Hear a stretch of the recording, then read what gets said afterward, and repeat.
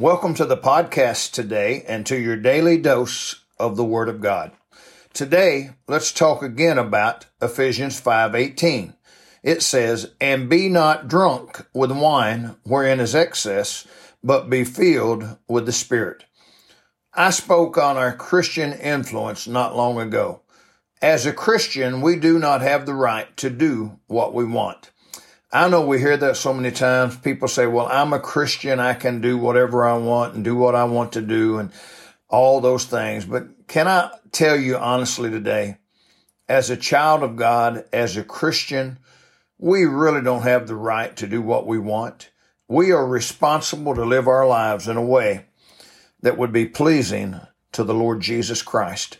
And we must live our lives in a way that no matter what we do, where we go, what we say, what goes in or what comes out of our mouth does not cause another Christian to stumble. You see, you will never be all that God wants you to be and be a partaker of alcohol.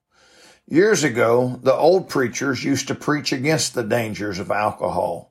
I think about Billy Sunday, how he would go into towns and preach during his revivals against the dangers of alcohol.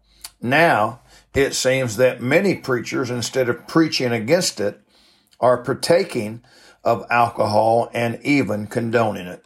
Few, it seems, are speaking out against it in this modern age in which we're living.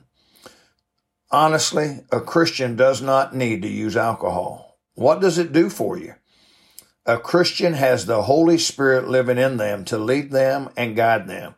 He is to be the influencer in your life along with the Bible. You don't need the dangers of alcohol in your life that can influence you to do things that you should not do. Remember, you have the Holy Spirit of God in you. The Bible says in 1 Corinthians 3, verse 16 and 17, "Know ye not that ye are the temple of God, and that the Spirit of God dwelleth in you? If any man defile the temple of God, him shall God destroy, for the temple of God is holy, which temple ye are." Today, again, I want to ask you, if you're a Christian, will you search the scriptures to see what they say about alcohol? Will you pray and ask God to help you come to a clear biblical understanding of the dangers of alcohol? Would you ask God if he wants you to drink? Honestly pray and ask him that.